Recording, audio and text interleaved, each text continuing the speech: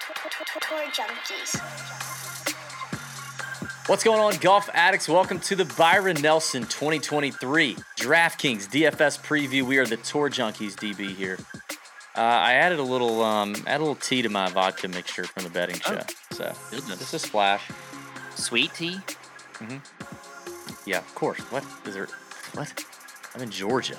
We don't have unsweet I know, tea. but you're not a sugar guy. I'm you not. don't drink a lot of sugar. I don't drink sweet tea very much. I only drink sweet, like a splash of it in my vodka.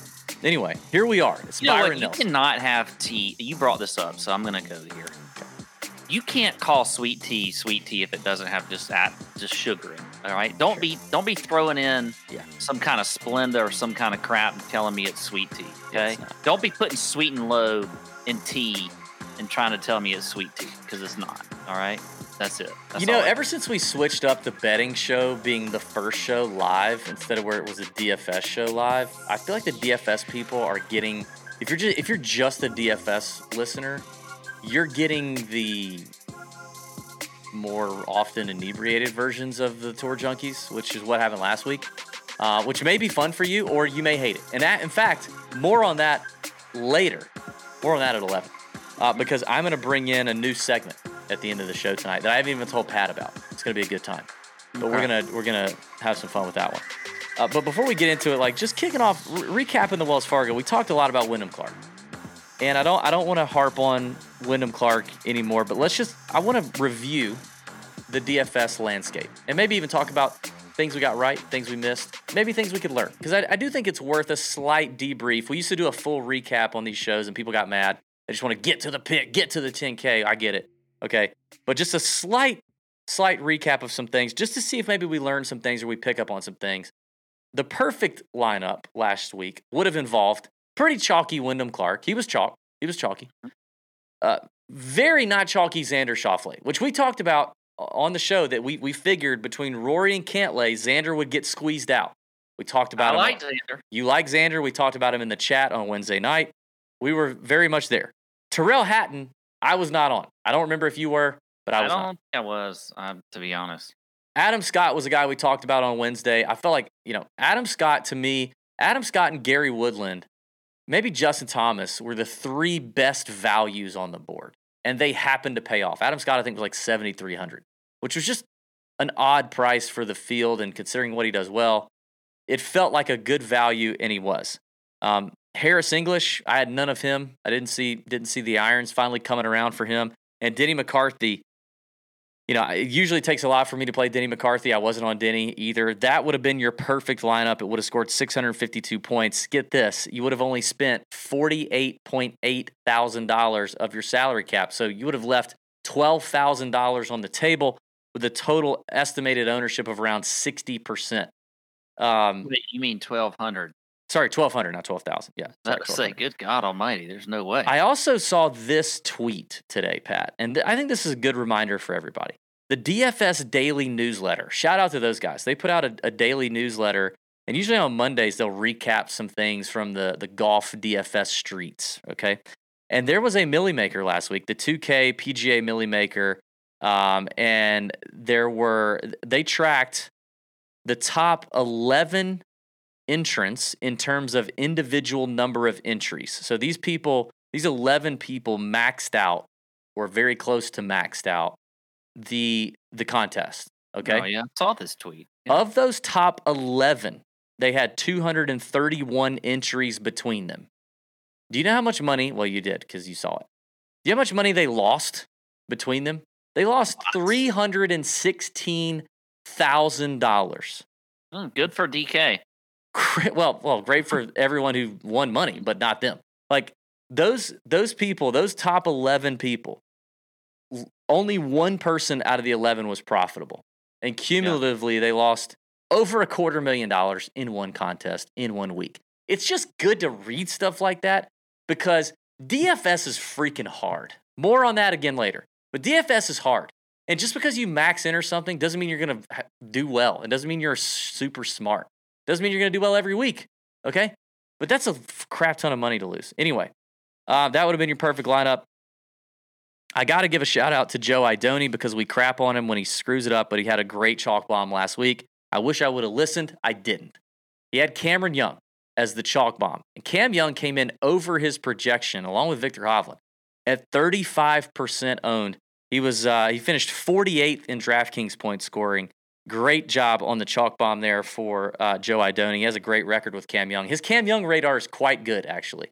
It is. Other guys you probably should have faded at high ownership. Victor Hovland, I mentioned, it was at 30%.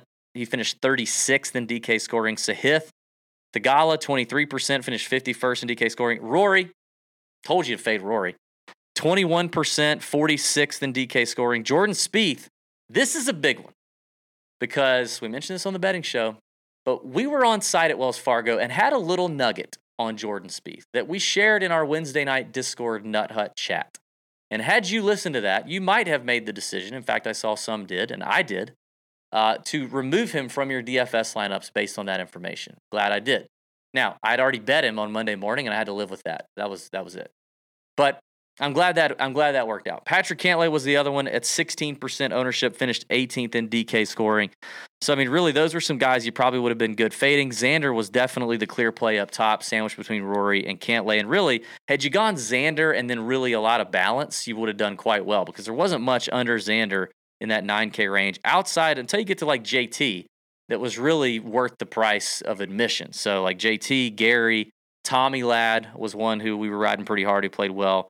And then other names that we've already mentioned. So just some things I think are, important to know. Props to you as well. You had the J-Day call in the Nut Hut on Wednesday night. You observed J-Day from 10 feet away on the range on Wednesday, which that doesn't always work out. But you said it looked like he may have been struggling with some ball striking situations. He lost some strokes with the irons, and it happened to be okay. We informed the Nut Hut that Joel Damon was not interested at all in practicing at all last week. No, he had more fun practicing with me. He did have fun. Yeah, Pat challenged, I challenged Joel Damon on behalf of Pat to a bump and run contest. We did that on Wednesday. That was a lot of fun. Hung out with Joel for about an hour on the range while he did nothing. Shared that with the Nut Hut. Hopefully he didn't play Joel Damon despite his great record because he trunk slammed. So, all in all, I'm just saying, the Nut Hut is, the price for the Nut Hut, outside of the amazing community that you get to join, the exclusive picks you get from our boy Joe Idoni, who's crushing it in the head-to-head and finish position markets, the round-by-round underdog and props plays that you get from me and Pat every day, which we're winning there. It ain't really necessarily about us, but it's a lot of sharp people in there. But then there's these weeks where we get little nuggets. And these little nuggets could save you or win you some money. That's what I'm saying. So it's a great time to join the Nut Hut. You've got the major season, 3 more majors coming up here in the next couple months. It's going to be fantastic. PGA Championship is next week. Get in there. Link in the description of the podcast and video. I'm also excited because last week we finalized a deal with the PGA Tour. And the golf betting and DFS side of the PGA Tour is now called Golf Bet.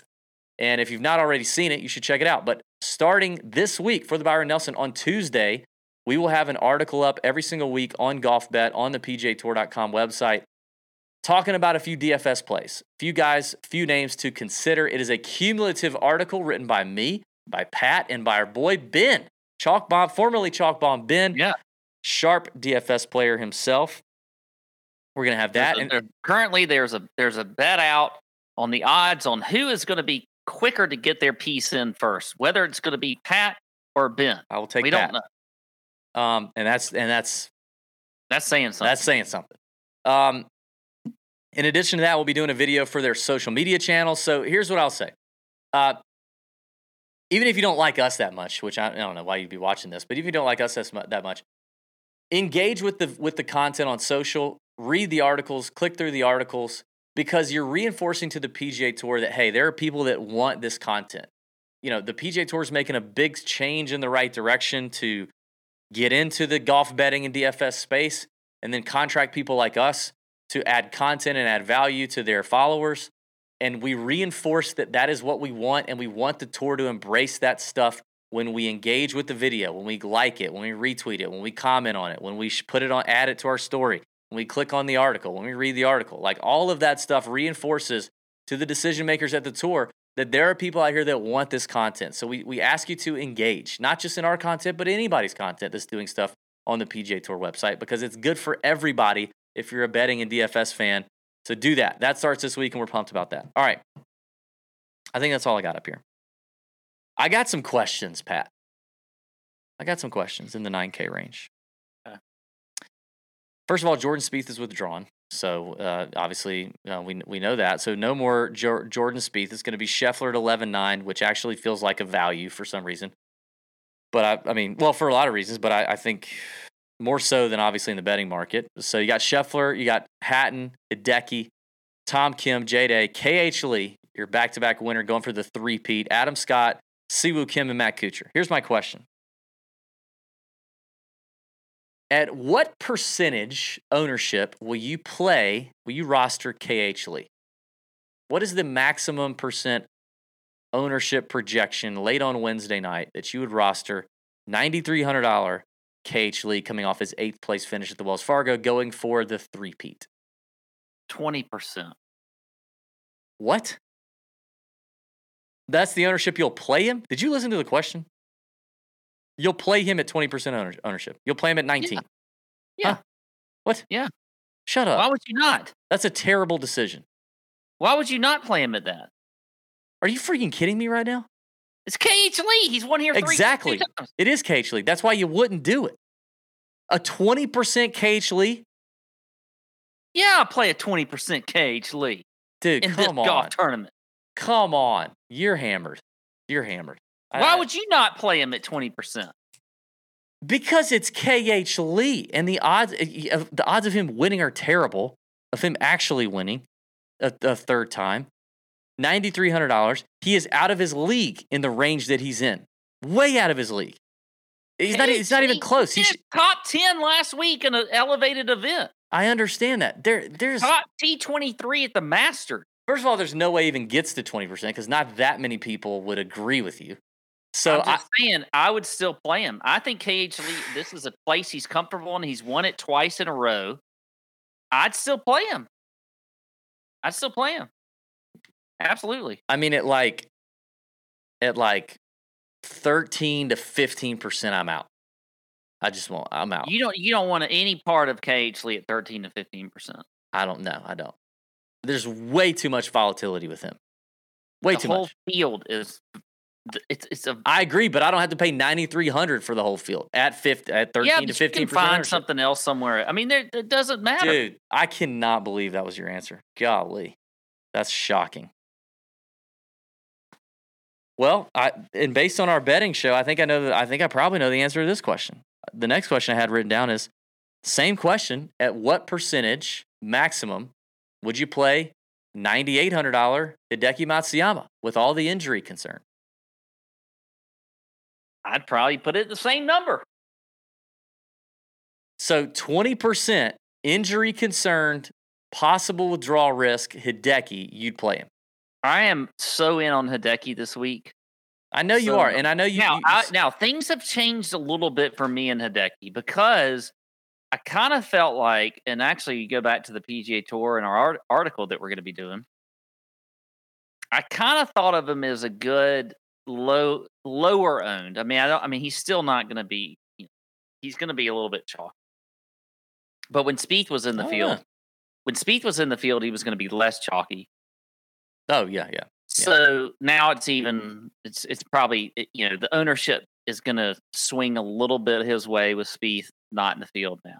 I mean, he was only 12% owned at the Masters. So I know that's what I was getting. I don't think he's going to be that low chalky. Owned for a while. I don't think he's going to be that chalky. He could be. I think he'll be more chalky than. Well, I don't know. Yeah. I'd be shocked mind playing a chalky Hideki either this week. And usually I'm not. I always want to play. Like I always kind of like to go against. Like last week with Schauffele. I loved Xander last week. I loved pivoting off of guys like Rory. I did like Hovland though, so I guess I was in on that camp. But yeah, I had way too many Hovland lineups. But Hideki, I like a lot this week, man. I think he can win. Oof, boy. I mean, if you have lineups with Hideki and KH Lee in it, first of all, you are gonna have a ton of leverage. You're gonna have a ton of leverage. I don't think either one of those boys are gonna creep up to that ownership you're talking about. But I mean, that's That's a lot of cash you're spending on two risky boys, two risky biscuits. That's This is a week like that for me. Like I just want to be. it, I want to be so against the grain this week. I don't care. I like If that. against the grain is going with KH Lee, so you could actually be against the grain by taking. This sounds weird, but by going with a guy that could be a little bit chalky in KH Lee. Yeah, I think so. I don't think there's enough people that believe. I don't think there's going to be enough sentiment that believes in the consistency of KH Lee. At that price is the thing, which the price makes sense in this field and coming off of back-to-back wins. I get it. I was more excited to play Hideki. I've played Hideki already this year at the Masters and one other event, I think, at low ownership when people were scared. But I don't mind doing that in DFS when he's, sub 10%, and it doesn't cost me a lot to double up my leverage on him. But I mean, if he's going to get up to which I don't think he'll get up to 15. I don't think either one of these guys are going to see 15%.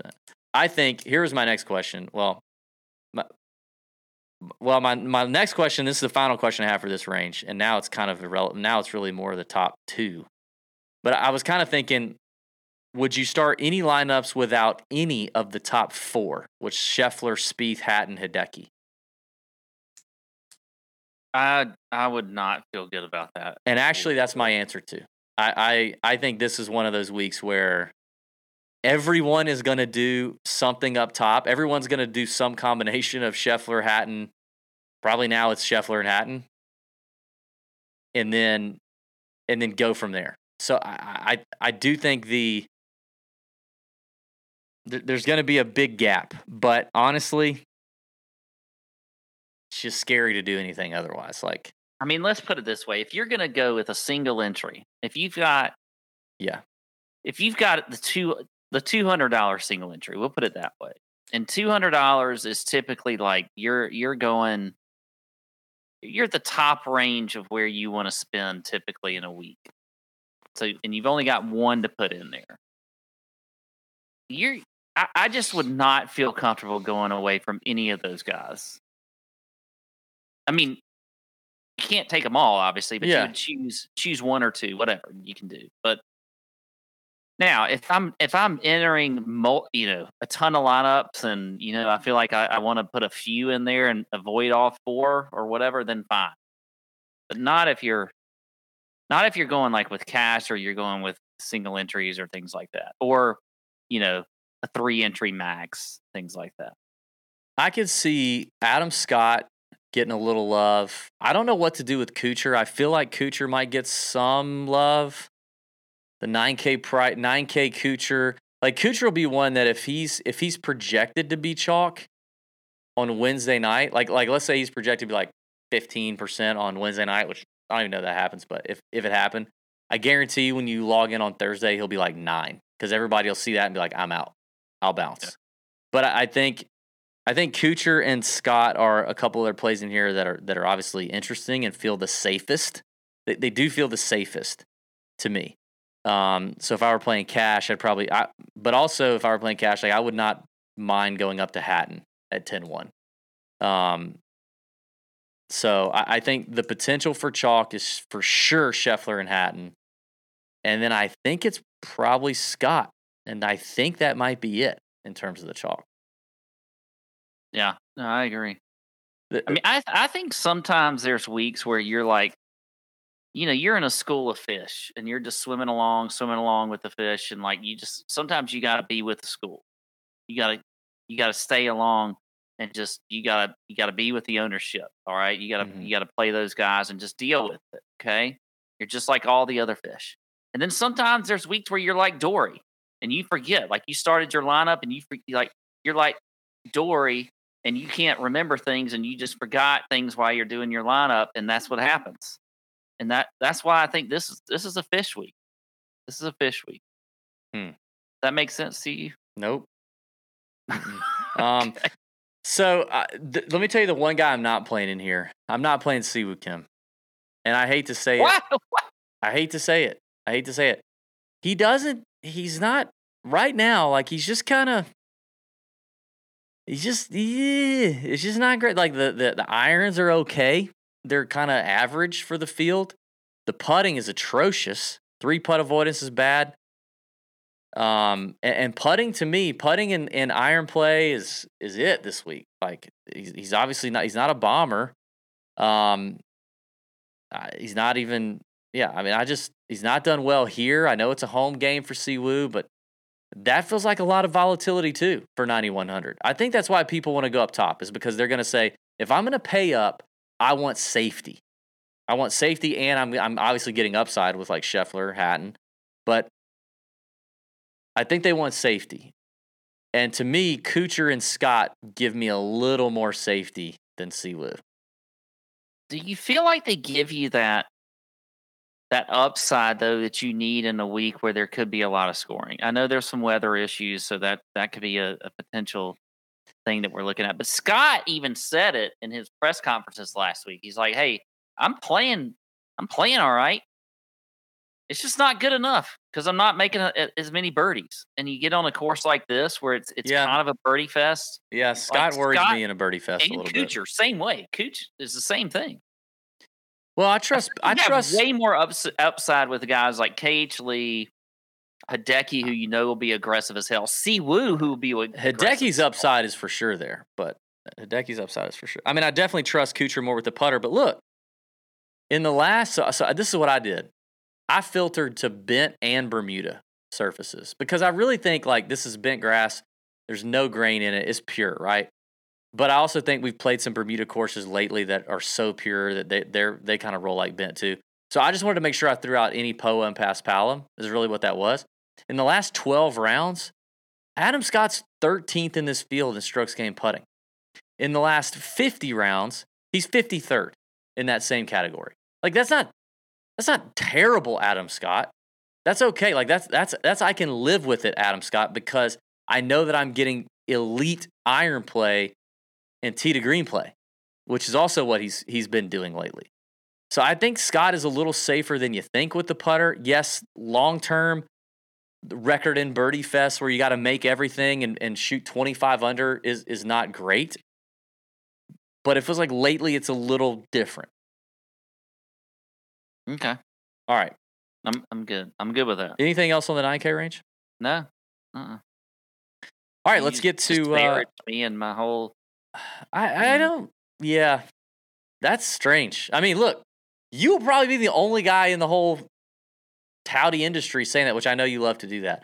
You'll be the only one, the only school of fish swimming that way. You know, but you just might, and it might work out for you. I hope it does. I hope it does. I hope next week PGA Championship you are telling me I told you so. I really do. I hope you have that for you. Well, we'll see what happens. All right.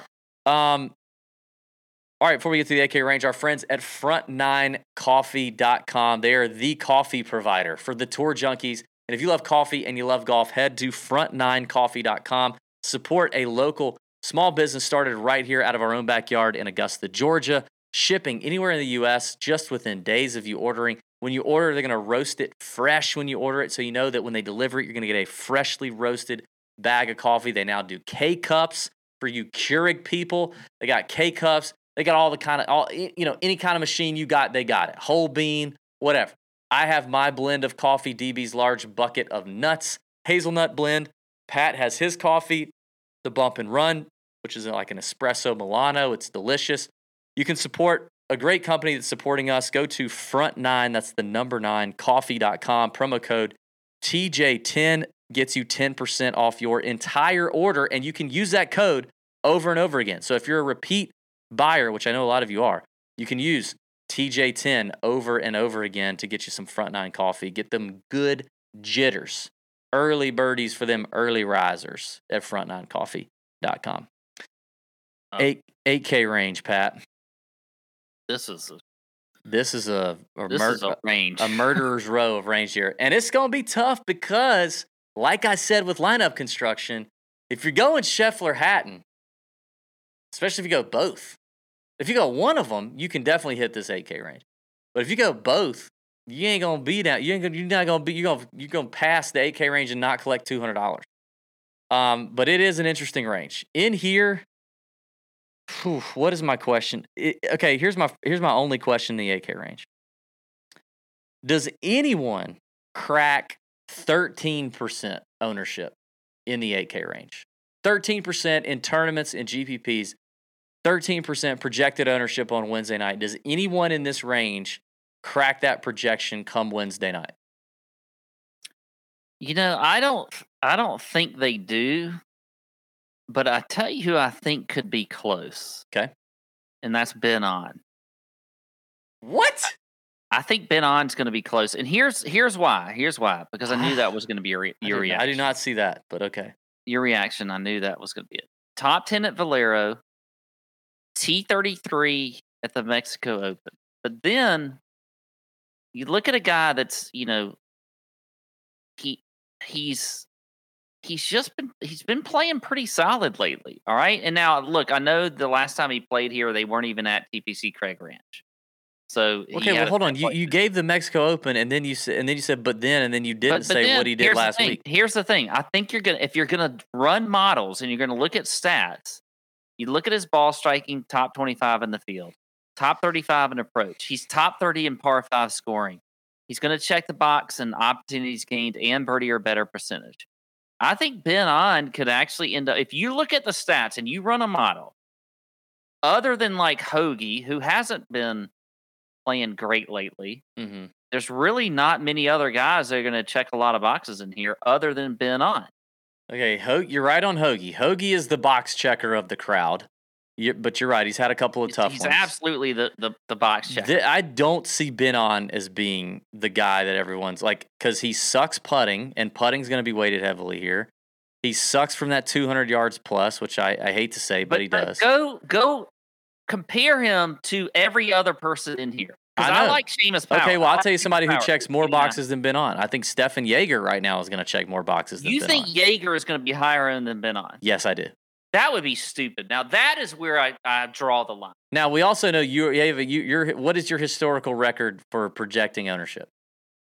Well, I get it. It's terrible. But what I'm saying is, would you rather have Ben On or Steven Jaeger? I don't know. I actually don't think I'll end up playing either one of them. I don't. If you go 1 for 1 on everybody in this range, it would be very hard to say that Ben On would not be who you would take over that person. I love Ben On. Are you saying this because we had such a great conversation with Ben On the putting green? Well, I mean, that's part of it. Wednesday. He's a great. He's a great dude. Big TJ fan too. Big TJ fan. He's going to send us some CJ hats, which I'm excited about. You can't get those anywhere. I don't. Pat, we got some disagreement tonight. I don't know. If Jaeger is chalky, I don't even want to be right. I don't want to be any part of Jaeger. Chalky Jaeger. Off it. Done. I can't believe you think not getting in a single lineup of mine. I can't believe you want chalky KH Lee and you don't want slightly chalky Stefan Jaeger. Hell no. Are you on Planet Tito's already? No, I'm not. I'm not even drinking liquor. Okay, this is great. I mean, what do you want from me? You want me to be like everybody else, DB? No, Pat, you're not like everybody else. I mean, we come know on. that. I don't want to be like it.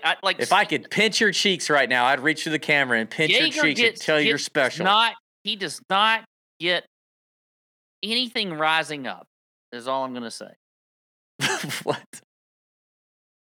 You raise me up. Wait a minute. No. You can't just start singing after that comment. He doesn't get anything rising up? Yeah, like in the loin area. Oh, but Ben On does? Yeah. Yeah. Oh, dear. Okay. I was looking at... I wasn't looking at much here. I will say that. Seabez is intriguing to me because the putter is good. I mean, the approach play's okay. This is a tough scene in here. Jaeger is checking boxes. I will say that though. But I'm not going to play. I'm not going to play an approaching chalk Jaeger if it happens to be that way. But I will tell you, he'll be higher than Ben On. I can't wait for Thursday to send you when lineups lock what it actually is. I'll send. My favorite play, to be honest, is he's not checking any boxes. Of course, and it's Seamus Power. Okay, now I have Seamus written down too because I think Seamus is my favorite play in here. I think there could be some upside with him, and I think people might stay away at 8,900. Absolutely, they You are. do get upside with Sheamus. It doesn't feel super safe considering how, he's not checking boxes like you said. He's not been playing fantastic, but coming off the decent finish at the Wells where he gained strokes in every major category, and you have some upside. I mean, the guy's a 2-time PGA Tour winner. It's been sorry events, but he's still a 2-time PGA Tour winner. I get that. It feels like I'm paying a lot for it, but I think that's why he might go overlooked. So where do you think Minwoo Lee will be? Because I think I'm surprised. I can't put my finger on that one because he's such a DFS darling that everybody loves right now, and I love Minwoo Lee. God, I love him. What a great! He's just seems like a fantastic guy. He's got an unreal game. Aussie's super talented. Aussie's in Texas. If Ben's listening, we know Ben loves that. Aussie's in Texas. I mean, he's like the Australian Taylor Montgomery. He bombs it and he putts well, but his irons are trash. So that's a little concerning with Minwoo. I like him on difficult. I mean, he's clearly done better on difficult courses. I mean, look at the Players, the Honda, the Open, the Masters. Like slightly more. I don't know. Although you could argue St. Andrews wasn't difficult last year, but seemingly does better there. But also, like, we don't have much of a sample size with Minwoo. No, we don't. I mean, I agree. But I don't think he goes under the radar because people just love him. I don't know. We'll see how. He's not a guy who I would write off on a Monday, though. I'll tell you that. I won't write him 8 or 9%. That's my guess. Okay. As much as I would love to, man, like, I hope Aaron Wise. I love Aaron Wise. We all know I'm a big Aaron Wise guy. Love the kid. He's having a rough year. He took a break after the Players, dropped out of the Masters. Took a mental health break, which is perfectly fine, and I hope he's better. I hope he feels better. I hope he feels better about himself. But I don't want to roster him in DFS at 8,300. Although it's a great tournament for him, a great course for him. I bet him last year here. I played him in DFS, but no. All right, ready to move on to the 7K? Mm-hmm. Yeah. All right, before we do, let me share my screen. Let's look at Underdog real quick. Let's see what kind of prop action we got here on Underdog. And listen, I think, these have moved. Dang it, man. See, this is why you got to be the Nut Hut, too. I looked at these this earlier this afternoon, and there were some nice values on the under on the strokes. It is a par 71 this year now, not a par 72. So, like, Hatton was at 6. I think Hatton was like 69 or 69 and a half. Such a good value. We got a bunch of those in the Nut Hut earlier. So I don't know. Like, what do we see here? I feel like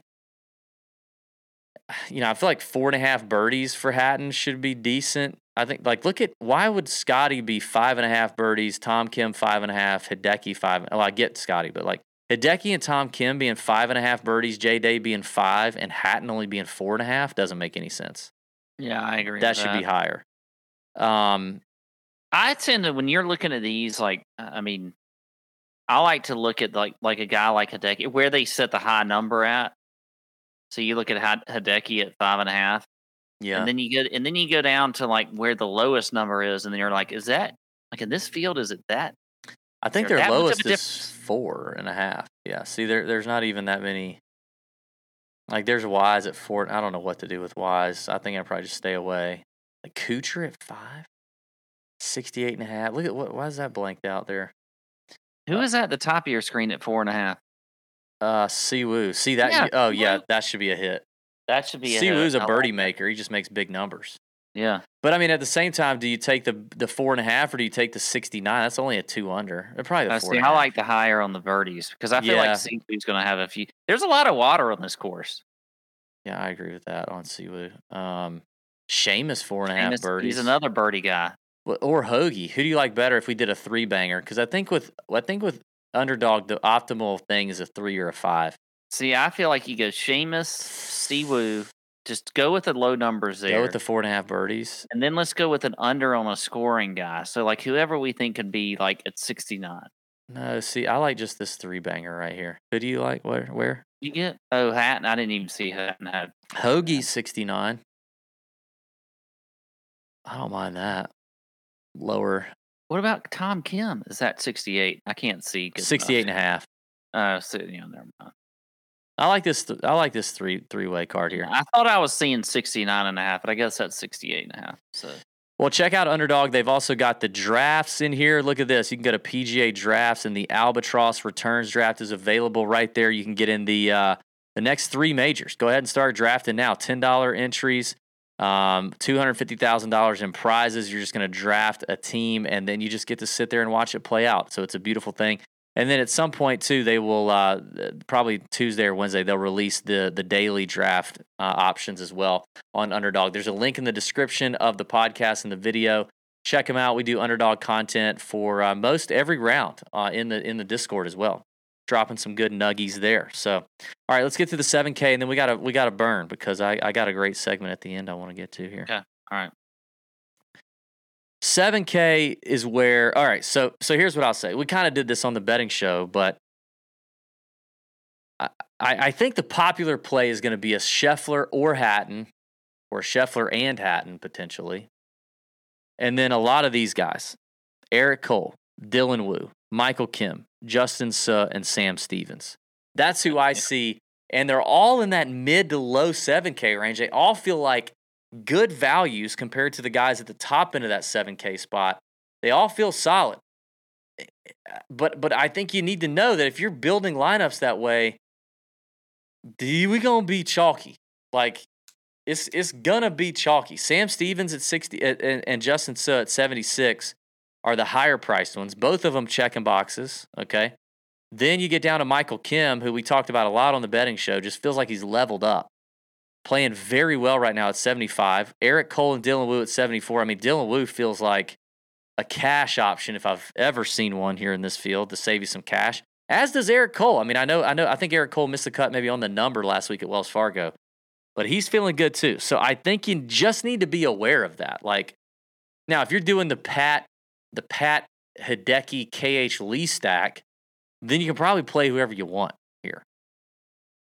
But those are some guys who I think are checking boxes. Some names that I think that I like, that I could see getting some leverage with, are Joseph Bramlett, who I also think is kind of leveled up to some extent. But can I say this? This is crazy. Okay, this would be my KH Lee take here, except I don't think he's going to be super chalky.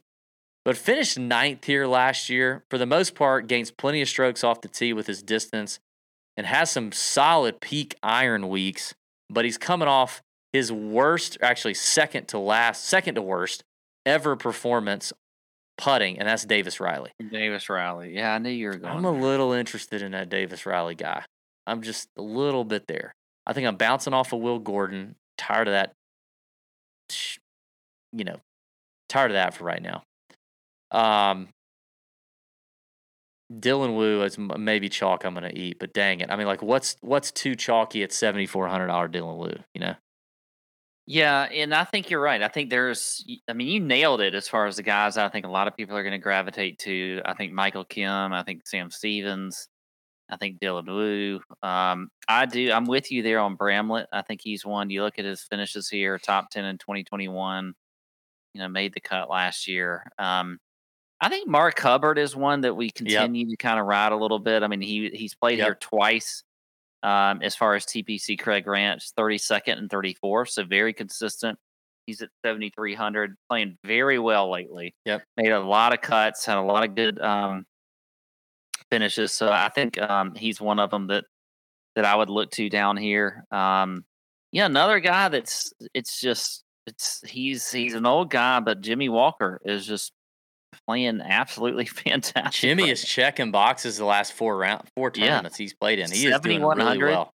A lot of upside there. Yeah. So I think he's another one that you look at, and because there is going to be a lot of this is a week where the 7K range guys I think have more chalk than you would typically see because of the way that the 8K range kind of lays out. We talked about it. We couldn't even decide a guy that might be over 13 or 14% owned. So I think you're going to see some chalk down here. So you want to, if you do want to differentiate a little bit, those are some guys I think. Adam Shink's another one, 7,300. He's we've seen some good finishes out of him this year as well. So You nailed one of them, but me and your brother had dinner in Charlotte on Tuesday night with two guys who finished T27, both of them, at the Wells Fargo. Mark Hubbard, who you mentioned, and the other one was Nasty Nate Lashley, 7,200. I mean, he's checking a ton of boxes. Dude, in the model that I ran on Fantasy National, he is 8 in this field total in the first run of model that I did. Yeah. Like, that's really good for 7,200. Jimmy Walker, I like. Ryan Palmer, right there above him, is also checking a few boxes. Always does him just fine in Texas. The ball striking's been there. The off the tee and the iron play's been there. Short game and putter have been awful. But he's been a long-time staple of the Byron Nelson no matter where it is. Finished 5th here last year and gained 4.4 strokes putting. Like that. So I feel like Ryan Palmer's comfy here. I think he knows the putting surfaces. These are relatively flat, benign, pure putting surfaces. So I think that's good for him. And then, I think there's a lot of volatility in EVR, Eric Van Rooyen, but there's also a lot to kind of like. Clearly, he hits it far enough. He has these peak iron weeks. If the short game doesn't get him in trouble and the putter doesn't screw him over, I think EVR is in play. He's had some good finishes, 10th at the Valspar, 6th at the Amex. That's a birdie fest, right? So I think EVR is interesting. And then finally, Andrew Novak at 7K is a guy that I've been, pounding in the sixes and low sevens all year. Great with his long irons, really solid putter, at least of late. I don't know. I think Andrew Novak is an interesting play. Decent. The putter's been super hot. Here, he played last year, finished 46th at this event last year, but 9th at Valero, 29th at the Honda, 20th at Pebble Beach, 12th at Sony, 17th at Bermuda. Those are all weak field events. Like, I think Novak is underpriced at 7K. All right.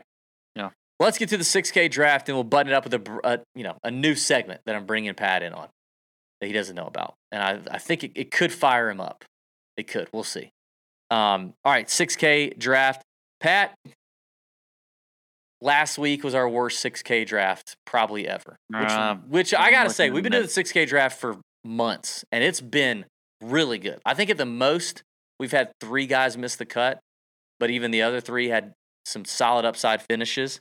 We had a run there a couple weeks ago where all of them made the cut. We had some good high finishes. Last week, it was bad. We had Harry Hall, Will Gordon, Eric Cole, and Carson Young miss the cut. We had Joseph Bramlett finish T40 and Dylan Wu finish T21. So that was the 6K draft last week. All right, I'll start it off. I'm gonna go low here, Pat. I'm going with my guy. I rode with this guy a couple of weeks ago. I talked him up in the Discord in the Nut Hut, and he finished 18th at Mexico. Hits it a long way. Irons are good. Short game sucks. Kevin Roy, my guy, 6,500. Kevin Roy. I like it. All right. Well, I'm going to go back to a guy that we had last week in the 6K lineup, and I feel like maybe we got a little too big for our britches with this guy. On a tough golf course, we probably should have just been a little bit patient. Carson Young though at 6,700, I like. Okay, I'm okay going back to it again. I mean, what did he do? Let me just look at this real quick. What did he do in those 2 rounds? So first of all, he missed the cut on the number. He was 1 shot away. Okay, 1 shot away in round. So he lost a little bit off the tee. He gained on approach. He lost around the greens. He did really well with the putter. I mean, so the 2 categories where he gained strokes, approach and putting. 2 biggest categories here. I like it. All right, I'm going to go with a guy who hasn't missed a cut since the freaking Sony, dude. Since the Sony. Now, he hasn't really peaked, and he's done it all with short game, but he hits it a mile. The irons are trash, but the short game bails him out. Trevor We're below at 6,300. We're below. I'm going Trevor. Okay. I'm playing a guy named Trevor. We're below. Yes, there you go. I feel like that's the right way to say it. Okay. I mean, me correcting you on anything. Yeah, that is true on pronunciation or ownership, by the way. Yeah. All right. Wow. It's awful down here. I think I'm gonna go with Tano Goya. Who? I mean, Goya. Oh, okay. You Yeah, cut out like there. the Tano. I like Tano Goya. I like He's Tano. made his last 3 cuts, maybe 4. I'm just looking at the last 3 events: T60 in Mexico, T46 at Valero, Corrales T35. I'm gonna go with Goya. Oh, I don't know who to go with here. This is very difficult. This is very difficult. Okay, what if I do this? All right, I'm gonna do this to you. This dude has made 5 of his last 5 cuts: the Honda, the Puerto Rico, Corrales, Valero, and Mexico, including 2 top 20s, 4 top 30s. 6,600, Kevin Chappell. Ah, I like that one. I knew you would. Didn't he win? He won too, right? He won in Texas. He's won in Texas. I think he did. Yeah, I think he did. He won the Valero. Yeah, won the Valero, and a runner-up at the Valero, and a 4th place at the Valero in his career. Okay. I'll tell you what I'm going to do. I'm going to kind of take the easy way out a little bit here. But he does check some boxes. Gives himself a lot of birdie looks if he could just actually make some putts. That is Austin Smotherman at 7. Oh, wait, that's 100. Damn it. Yeah, he's in the 7K. What are you doing? Son of a bitch. Are you not All right, here's any attention? I'll go with Kramer Hickok. William Lanier's on his bag. Played well last week. Was up there for a little bit. I'll go with Kramer. University of Texas guy. Mm-hmm. I have to say that as much as I can so that Ben will troll us. Yeah, you'd love to do that. All right, that's the 6K draft. Kevin Roy, Trevor Werbelow, Carson Young, Kevin Chappell, Tano Goya, and Kramer Hickok. What a murderer's row in the 6K draft. Amazing players. For the final segment of the evening, I'm bringing a new segment. I don't have a graphic yet, but I'll get one. Called the comment section, Pat. And this is where I bring in screenshots of comments that have been either in our Twitter profiles, our Instagram, TikTok, YouTube, what have you. Dumb or just mean comments. And, some people would say, DB, why would you do that? Why would you give the trolls space? Well, I'm not going to give all of them space because we have plenty of trolls, and we always have, and whatever. But I'm going to give a few of them space, and I think some of them are funny and could lead to funny conversations. So if anything, I'm going to do it for that reason. So Pat, I've got a cornucopia of comments here that I will bring up on the screen, and we'll go through them one by one, even though you'll be able to see all of them. And I want to start with the one furthest to the left.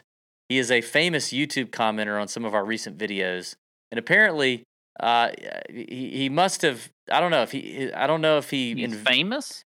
Well, I don't know if he invented the Android, but the DGen dude on YouTube. Oh yes, for weeks loves to comment this. DB has flown over the shark. Okay, he said that one. Then I think he may have looked it up, and then later he said DB has jumped the shark. But DB has flown over the shark is quite funny. I don't know why. He doesn't say why. He just says I have. Apparently I've done it. I have jumped the shark or flown over the shark. But also, he hates Apple. This guy hates Apple. And I guess what triggered him is we ran a contest with Leaderboard. You are Apple biased. Yes.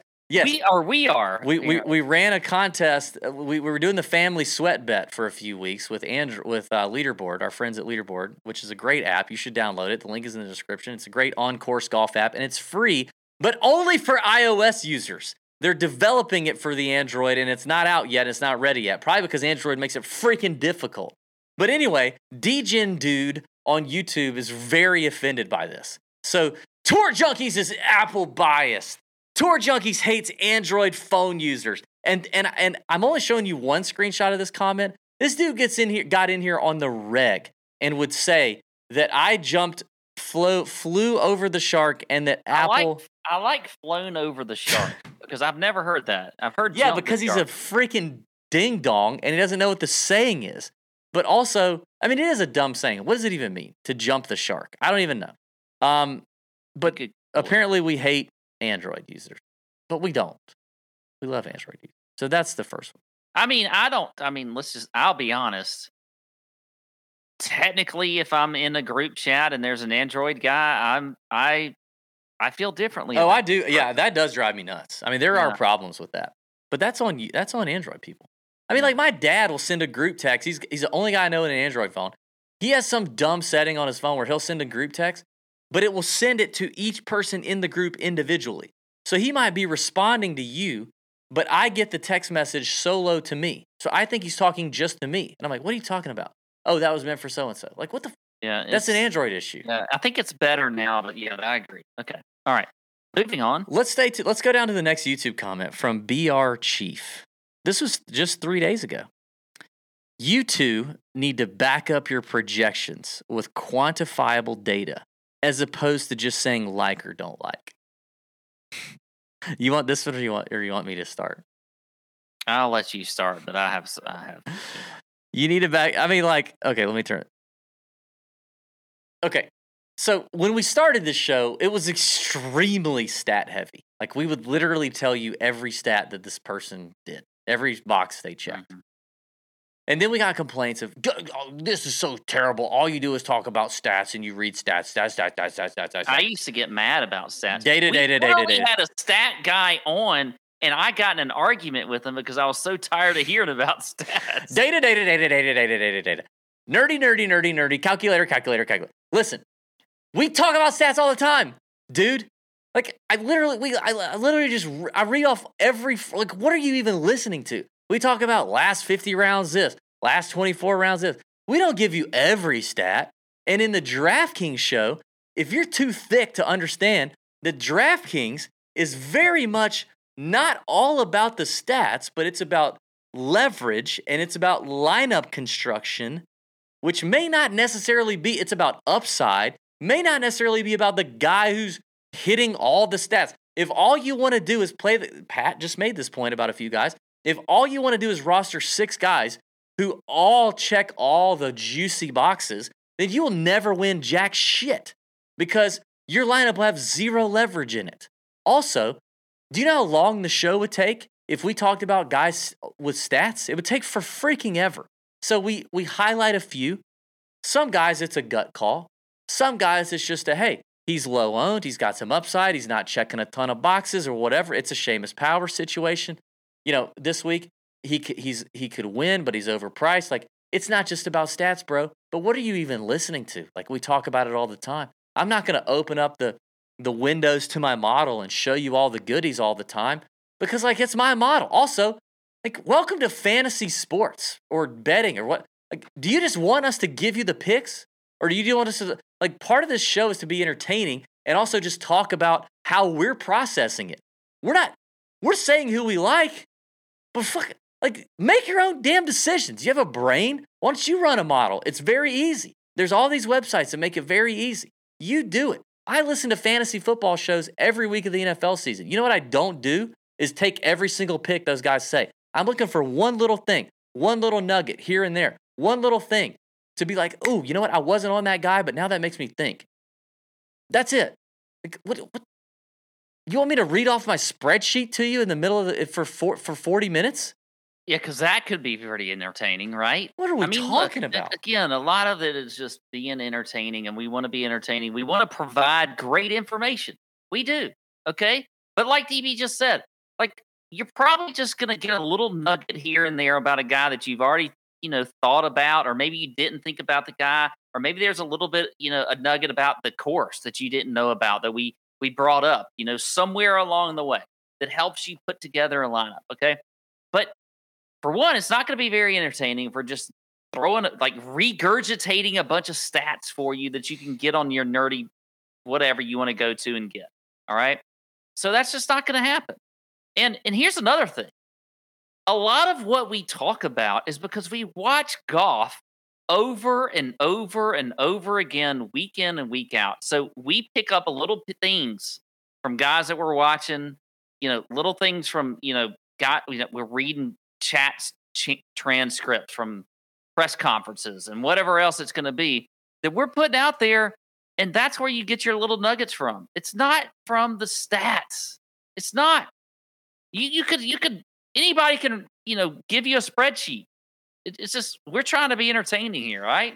Well, just calm down. Golf is the least, golf has a ton of stats. There are a ton of stats in golf, but golf is the most wildly variable sport in the world. Yeah. So whatever the stats tell you, it can get completely off the rails or completely on the rails, opposite of what the stats tell you at any given moment. These guys can get one thought, one swing tip, one little thing, one little course they show up to, they have good vibes on. It could all change just like that. That's why it's freaking golf. That's one reason why we love it.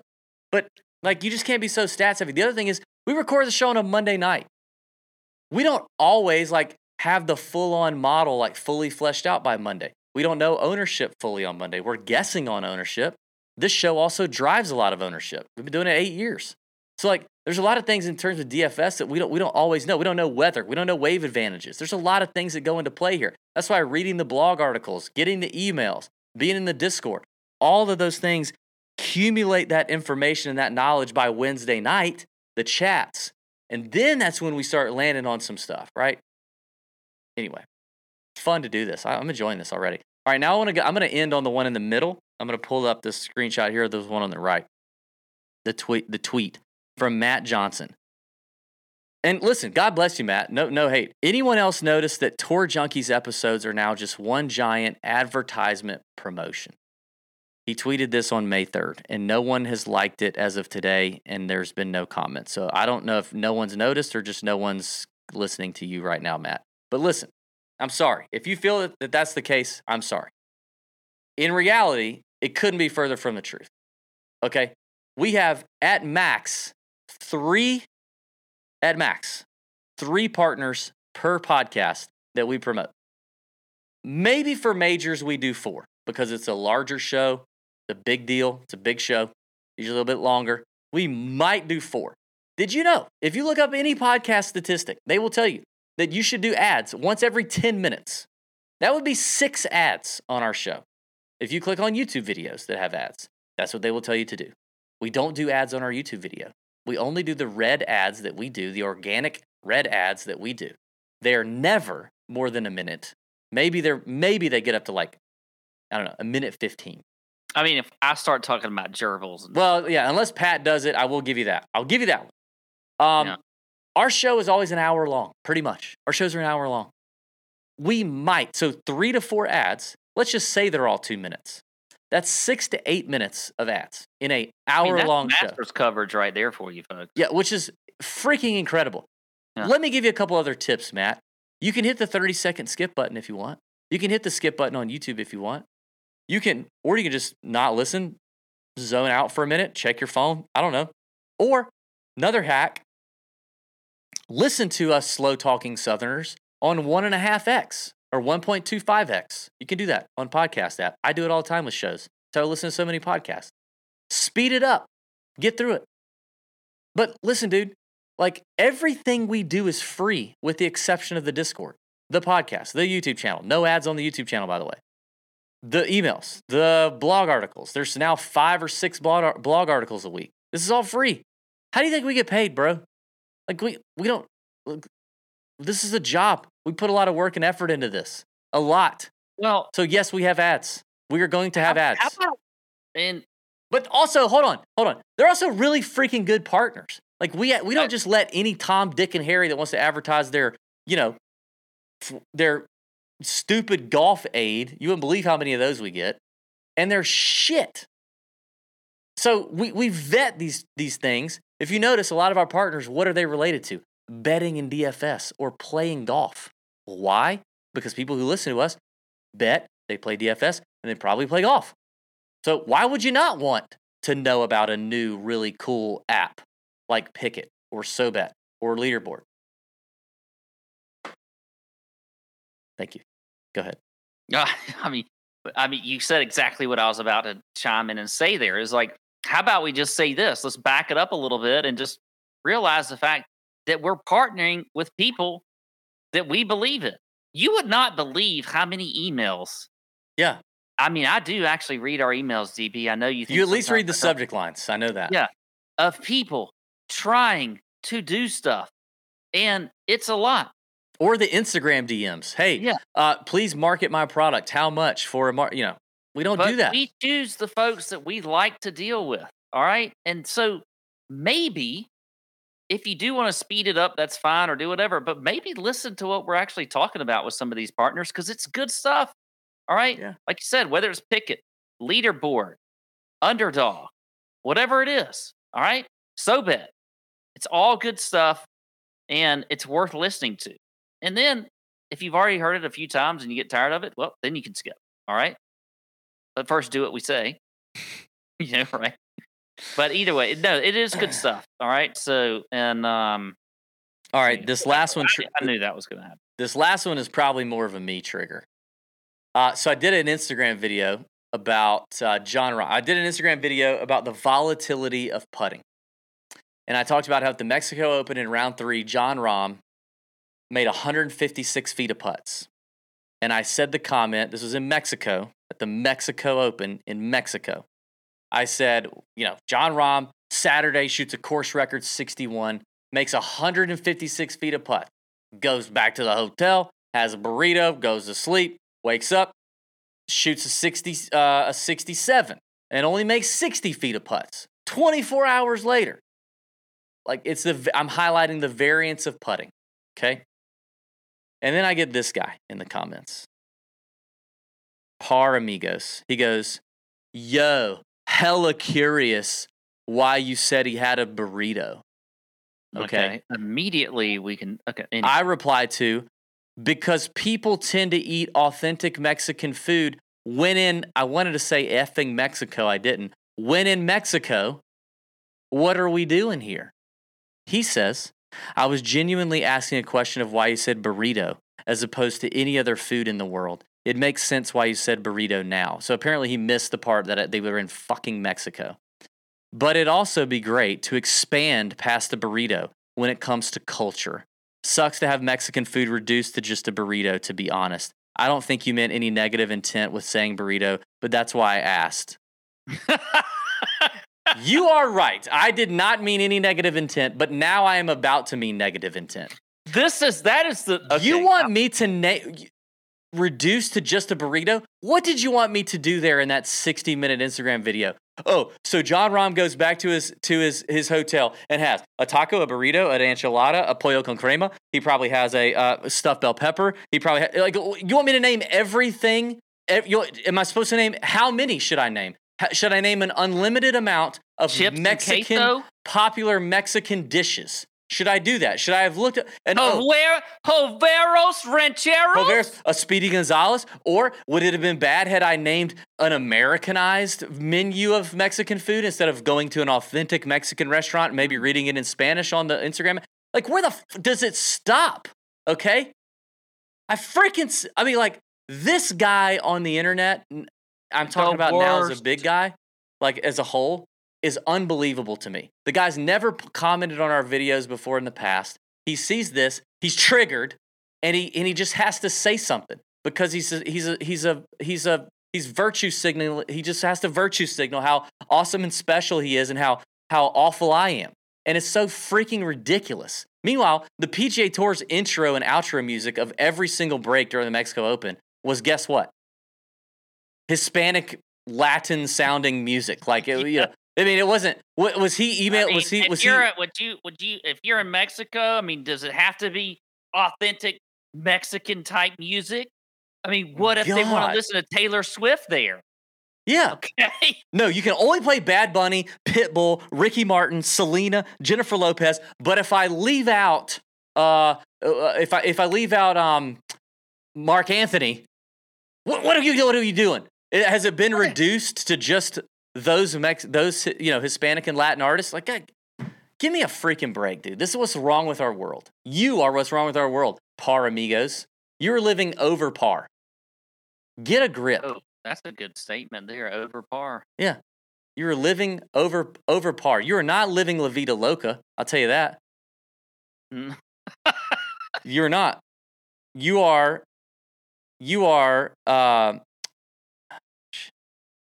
how do I say? I'm gonna translate it. Living over par. Come on.